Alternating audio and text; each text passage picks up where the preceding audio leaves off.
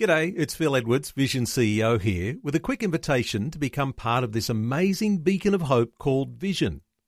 Together we can put our love into action to help people of all kinds build or rebuild their lives on the truth of God. Please consider the part you can play during our upcoming Visionathon appeal, remembering that it's your support that makes Vision possible, including this podcast. Coming up today on The Story. When I was about 5, I remember being in church during time of worship and we're singing this song, "The Steps of a Good Man Are Ordered by the Lord." I was 5 and I remember saying to my dad, because I was singing it, "That's not right." And I said to Dad, "But I'm a girl, not a man." And I will never forget, Dad looked at me and said, "Well, you sing the steps of a good girl are ordered by the Lord." The Story. G'day, I'm Jimmy Colfax. Welcome to The Story. Well, in the past on the program, we spoke with Malcolm and Suzanne White, who have been married for over 50 years and have a tremendous legacy of helping people through their ministry work. Malcolm as a pastor and Bible teacher, and Suzanne as a Christian counsellor. As a matter of fact, Jeff and Virginia Ball heard that interview and contacted us to say Malcolm and Suzanne helped save their marriage many years ago, and they eventually went on to be missionaries in Indonesia. Today, we find out more of the impact Malcolm and Suzanne White have had as we speak with their daughter, Anna. Anna says her parents have had a huge impact on her life, faith and ministry, and she'll share her story with us today and some of the challenges she faces as a female pastor. Anna is chatting with Eric Scatterbo from her home in Melbourne. Anna White-Atkins, welcome to the program. Thank you for having me. Glad to have you with us, and we want to find out what it was like having Malcolm and Suzanne as your parents. Tell us, what was your childhood like? Okay, well, I was born as the youngest child of Malcolm and Suzanne. When I was born, they were in pastoral ministry down in the Mornington Peninsula in Victoria. And so my earliest memories of home and family was also very connected in with the church. Mm-hmm. And, you know, my early memories were, well, lots of fun, lots of music. I can remember Mum and Dad would always inflict country music on us because they loved that.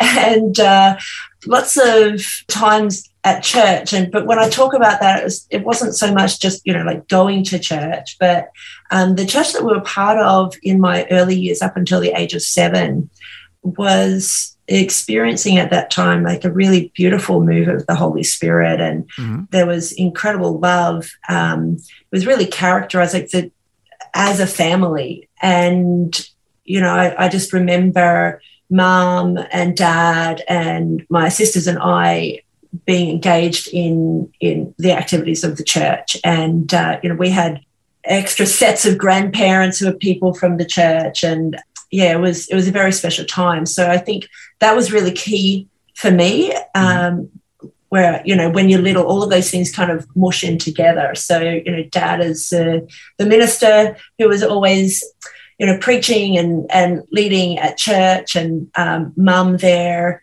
with me and my sisters beside her in the front row of church, and she'd always be taking notes during the sermon. And she would take notes by drawing pictures of whatever Dad was talking about. So as little ones, like I remember like looking, because it was interesting, looking at what Mum was drawing. And so I was being taught in that process of that I was part of the church, and what was being talked about mattered to me, and that God wanted to talk to me as well. And now, did your mother do that on purpose to try to help you to understand? Yeah. Absolutely. Yeah, she was very intentional in things like that. She was very intentional in discipling us. And so she would have us there with her. And so this is when we were very little. She would take notes that way, because that way it kept her engaged as well. So, you know, you didn't just go on to church to spend an hour. Like, we're going because we want to learn and grow and worship God, and it was beautiful to go. So yeah, she was very intentional about that. And I never went to we didn't have a Sunday school or anything like that when I was little. Yeah. I was always in their part of church, and church and family was like all the same thing, really. Wow. So she would draw little pictures of what your dad was preaching about to try to keep your attention and to try to help you to learn. Yeah. What an interesting way of doing it. Yeah, it's fantastic. I used to do that for my kids as well when they were little. Mm-hmm. Not exactly works of art, but but you got the point it across. kept all of us engaged. Yeah, absolutely. And, if you're going to actually draw the notes, then you've got to really be thinking about it. So, so that was fantastic. Yeah, very interesting. Then you moved to the Blue Mountains in New South Wales when you were 7? Yeah, that's right. What do you remember about that time? Yeah, that was a bit of a culture shock, to be honest, in every possible way. We went from... Yeah, well, I mean, we were Victorians moving up to New South Wales, and so there was that element. The change between the churches was really significant. Again, my early memories of the church down on the peninsula, it was very loving and very welcoming. There was this beautiful awareness of the Holy Spirit. Like worship was, like I have these early memories of beautiful worship. When we moved up to Springwood, church was really different. There was a lot of conflict in the church early on. I'm reading in your notes that you sent me, certain church members were mean. They didn't like Dad. Interesting. Yeah. What happened? or they didn't like us, you say here. What happened? Yeah, well, if there are other pastors' kids who are listening in, they've probably got similar experiences. There aren't particular... individual memories. It was just knowing there were certain people that just didn't like Dad and therefore didn't like us as a result. And they would be mean. They would just be kind of nasty or want to, tell you off or feel like because we were the minister's children, they had a right to, comment on our actions or behavior or attitudes or whatever. What a contrast from your first experiences. Oh, yeah, it was huge, actually. But, we were sort of feisty little girls. And I have these memories, again, they're kind of vague memories, but I have these memories of Mum on different occasions, sort of standing up for us or more telling people, don't speak to my daughters like that. Wow. So I always felt very protected by Mum and Dad. They set very clear boundaries in terms of how the church were allowed really to relate to us. Mm-hmm. And that's something that I'm incredibly grateful for. Mm-hmm. Again, I think over the years I've spoken to a lot of people who themselves are ministers' kids or pastors' kids, and it's actually a fairly unusual experience. I think Mum and Dad did an exceptional job with that in setting very clear boundaries. They didn't let people get away with having a go at us because they didn't like what Dad was doing. So that's a really good memory for me of feeling very protected by Mum and Dad. And so negative, but yet positive because of how your mother handled it. Yeah, that's right. So the negative was it became less important. It was more like, there are these grumpy, rude people in the church, but my mum's pretty awesome. She stood up to them, or Dad wouldn't put up with that, and so that actually kind of made me feel really proud of my mum and dad. For defending us in that way. Yeah, but yet you had another challenge in church that you would run away from Sunday school because you thought it was boring. Tell us about that. Yeah, I did. I'm just trying to relate to your dad as the pastor. And his kid is running away from Sunday school. That could be a problem. I know. Yeah, well, exactly. I guess. How did he handle it? He was fantastic, actually, in this particular instance. I mean, so Sundays, it was quite a big Sunday school. So, we're coming from a church that had no Sunday school, and I was really engaged in the church. And watching your mother's drawings. Yeah, that's right. To this, big church that had the big Sunday school and all of those, important programs going on. And I hated Sunday school. I thought it was so boring. I felt really condescended to. I mean, and I was 7 years old, so I was a little kid, but I remember quite distinctly The first few times I think I initially sort of complained about, oh, don't make me go there, it's so boring. And I was sort of sat up on a bench by a couple of the Sunday school teachers who asked me, why don't you want to come to Sunday school? And I said, because it's boring. And, you know, they're a bit shocked. And, well, what's boring? I said, well, you always ask or say really, really obvious things like, who was Jesus? And it's like, well, we know who Jesus is. Jesus is God's son. And I think they were so shocked that I had such a clear sense in myself. Well, wait a second. Was it because you were a bit ahead of the other kids your age? Is that what it was? Yeah, I reckon. I reckon there was definitely that. So initially, I think what I experienced was that I'd come from being really engaged in church. I'd be listening into sermons. I'd be like engaged in worship. We'd talk about Jesus all the time, to coming to a church where there are all these programs, but the expectation was that children didn't really understand, or children couldn't comprehend faith. And so they would dumb it down so much that it was boring and you just sort of switch off. Yeah. So that was sort of the initial bit. And then I didn't go to Sunday school for a bit. A couple of years later, I then sort of joined in. But again, it was really boring. So I used to run away, and I'd take my best friend with me, and that and so like we'd go to the park next door. That was fun. Or sometimes I was caught once because we'd gone home and I'd found Mum's stash of chocolate, and then I heard someone, because we were in our house was right next to the church, so we hid in the bathroom eating chocolate, and we were discovered. So then that day, Dad sat me down and was like, well, Anna, you don't have to go to Sunday school. But if you're not at Sunday school, you do need to be in church, because it's important for you to come and for you to worship God and to learn and to grow. And if you're at church, you're either reading the Bible or you're taking notes. So that's what I did. So I think I was about 10 at that stage. And so I would just sit in church.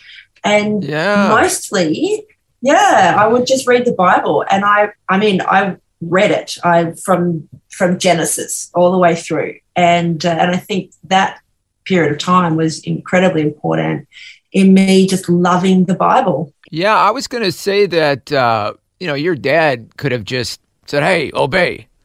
But that wouldn't have worked for you, because as we're getting to know you here, you were above average intelligence, or could we say that? I mean, you were farther along in your understanding of theological things. So it was like being in year 6 and being taught kindergarten stuff, it sounds like, for you. So he knew you needed to be intellectually stimulated. So he gave you a challenge, or he gave you some options. Yeah. I mean, I don't know whether the experience was just that, I was above average intelligence so much as I just had already been taught a lot more. Well, you were further along. So I was further along. And I think Dad and Mum were far more interested in us as, their daughters having our own genuine relationship with God than just going through the motions.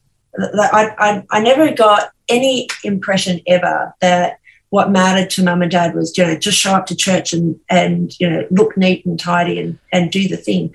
They wanted us to know God. They wanted us to have our own faith.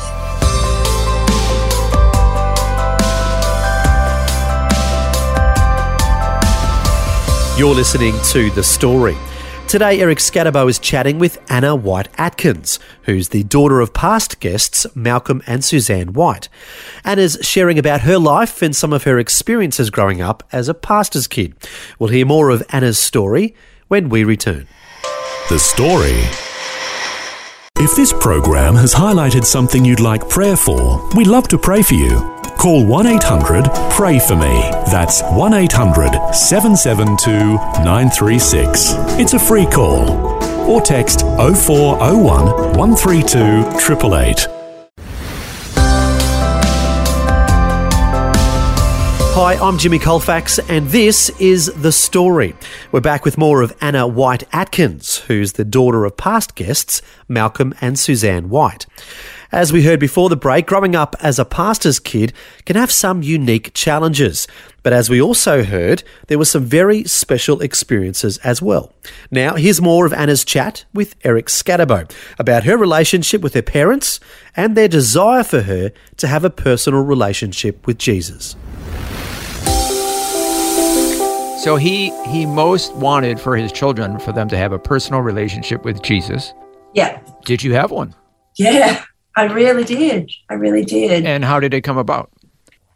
Well, to be honest, Eric, I can't remember a moment in my life when I didn't know that God was real and that he loved me.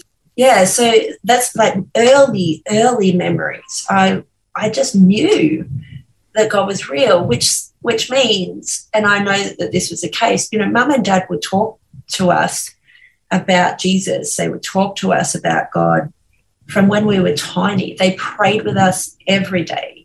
Every night when they would put us to bed, they would lead us in prayer, and they actually wrote a little prayer that we would say together, which was, "Thank you, Jesus, for today. Thank you for our food and play. Help us to love and to obey and bless our family in every way. Amen." And you remember it all these years later. That. Yeah. Wow. Exactly. I'm impressed. Well done. Yeah. So we would pray that every night, and then they would pray. They would put their hand like on my forehead, and Mum or Dad, whoever was putting me to bed, would pray the blessing in Exodus that Moses was to pray, to give to Aaron, and Aaron was to bless the people with, may the Lord bless you and keep you.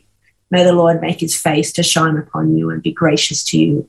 May the Lord lift up the light of his countenance upon you and give you his peace. And they prayed that over us every single night. Oh, wow. And so that they're some of my earliest memories. Mm-hmm. Apparently, I don't remember this, but my mum, has told me that when I was 2 years and 9 months old, apparently I walked into the kitchen where she was and said to her that I wanted to ask Jesus into my heart. Oh. And she was like, "You're 2 years and 9 months old." But I was determined. And you were ahead of yourself even way back then. Apparently so. So, she led me in that prayer, and I just love Jesus. And so Mum and Dad had these rhythms of life, rhythms of discipleship of us as their children. But they always took my questions seriously. And so, when I was about 5, I remember being in church. It was during time of worship, and we're singing this song, which is from one of the Psalms, and it goes, "The steps of a good man are ordered by the Lord, and he delights in his way. Though he fall, he will not be cast down, for the Lord upholds him in his hand." And I was 5, and I remember saying to my dad, because I was singing it, that's not right. And I said to Dad, "But I'm a girl, not a man." And my dad, I will never forget, Dad looked at me and said, "Well, you sing the steps of a good girl ordered by the Lord." What a wise man. Yeah. And he said, "You sing that because God loves you just as much." And so things like that, really stick in my mind as very key moments where the questions of the child were taken very seriously. Yeah, I mean, you're a little girl, and you don't want to be singing about a man. Yeah. Well, what's the relevance of that? You want to make it personal about what God's doing for you. Exactly. Yeah. And so, it was amazing. So for me, that just switched on worship, right? Because I realized it was about me and God. The things that I sang, the words that I sang really mattered. And Dad took them really seriously. Mum took them really seriously. I think they genuinely and rightfully believed that the Holy Spirit was at work in the lives of their children as much as in the life of any adult. Mm-hmm. And so, the job of a parent is to to be listening and watching for what God is doing, and to work with that. And so that was very important for me. I remember when I was 10, so we were by this stage up in the Blue Mountains, and Dad had been preaching a sermon, and in it he must have been talking about the Israelites and coming out of the Exodus, and was talking about this idea of an age of accountability, before which, God didn't hold you accountable, but after which, your decisions, they mattered. And I remember sitting out, I was thinking about it after church, and I was sitting outside in the backyard with my dog, and I had my arm around my dog and wondering, I know Mum said that I gave my life to Jesus when I was, 2, but I don't remember that. And so I prayed, and I just said, Jesus, just in case it didn't count. Just in case. That's right, just in case it didn't count. Just want to make sure I got this covered. Absolutely. I remember saying, I want to follow you always, and you can have my whole life. And that, I've always remembered that. I look at now, I'm in my 40s, and I think that was a holy moment. Yeah. Where clearly the Spirit of God was speaking to me. And I've never forgotten that. When I was 12, I'd been begging my dad to let me be baptized.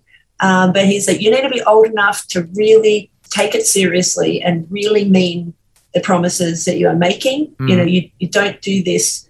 This is not something that you just do without understanding. And yeah, he wanted to make sure you really were making a mature decision about this. Absolutely, yeah. And I think that was one of the things as well, for Mum and Dad, like they never dumbed anything down, and they also made things serious that should be serious. And so, when I was 12, as soon as I turned 12, the first time a baptism service was sort of been mentioned at church, I went straight up to Dad and said, that's me. I'm 12 now. I want to be baptized. What did he say? So he's like, okay, great. And I'd been waiting on it for ages. And so my dad and one of the elders at church baptized me. And, that was like an incredibly precious moment. And, I've got 4 teenagers now. I look at 12-year-olds and think they're young, but I also know they know what they believe, and we need to take it very seriously and help them to really stand up in their faith and not dumb it down. Kids don't need faith dumbed down. They need it put to them as a whole and as magnificent as it actually is. Now, speaking of your parents, Malcolm and Suzanne White, we know from chatting with them in a previous interview that they had some challenges in their marriage. But for you as a child, they modeled a loving relationship. Is that right? They did. Look, they didn't hide the fact that there was conflict. Our family was fairly loud. There were certainly times of conflict. Well, as we learned in the interview with them, they worked through it.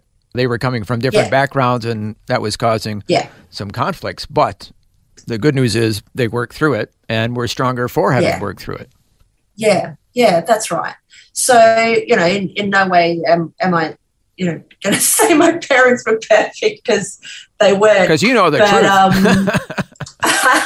I do. And, there was conflict there, I think, between Mum and Dad. They worked through. There was certainly conflict there, between me and probably in particular between me and Mum. We, from when I was in primary school and early years of high school, like we clashed a lot, and that was quite painful. Would it be a fair statement to say that you were a strong-willed child? Would that be fair? I don't know where on earth you would get that idea from, but yes, absolutely. Past tense. And I think I'm a strong-willed adult. So you clashed with your mother. Is she a bit strong-willed as well? She's definitely strong-willed, and certainly part of my journey as an adult and then as a parent myself with strong-willed children is allowing the Holy Spirit to show us what grace looks like in our families and in our relationships. Well, that was part one of Eric Scatterbo's conversation with Anna White-Atkins, who's the daughter of past guests Malcolm and Suzanne White. Today, we mainly focused on her childhood and her relationship with her parents. We invite you to join us again next time to hear more of Anna's story and how she eventually decides to become a pastor. That's all coming up next time. But before we end today, I just want to highlight the role Anna's parents, and in particular her father, played in developing her faith.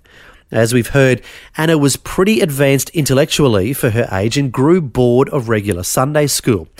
I think it was wonderful how Malcolm challenged her and gave her an option unique to her. He realised that children are different and a one-size-fits-all approach wasn't going to work with Anna, and so came up with a plan just for her. And that is in keeping with what it says in the Bible. The Amplified Version says, "Train up a child in the way they should go, and in keeping with their individual gift or bent. And when they are old, they will not depart from it." And that's the key. Train up a child in keeping with their individual gift or bent. And that's exactly what Malcolm was wise enough to do. And the end result was Anna began to study the Bible on her own. Well, until next time, when we'll hear more of Anna White-Atkins' story, I'm Jimmy Colfax, encouraging you to share your story with someone today. Next time on The Story. We used to joke about if you asked Dad a question, he would answer it with a question. And, he'd then put it back onto me to go hunt that down, find that answer. And he would resource me, point me in good directions. In fact, I remember him saying at different times, God is big enough for your questions. Pastor Anna White-Atkins joins us once again to share more of her story and more of the impact her parents have had on her life, faith and ministry. Also, she'll share why she decided to follow their footsteps into ministry and some of the challenges she faces as a female pastor. That's all coming up next time. The Story. Just another way Vision is connecting faith to life.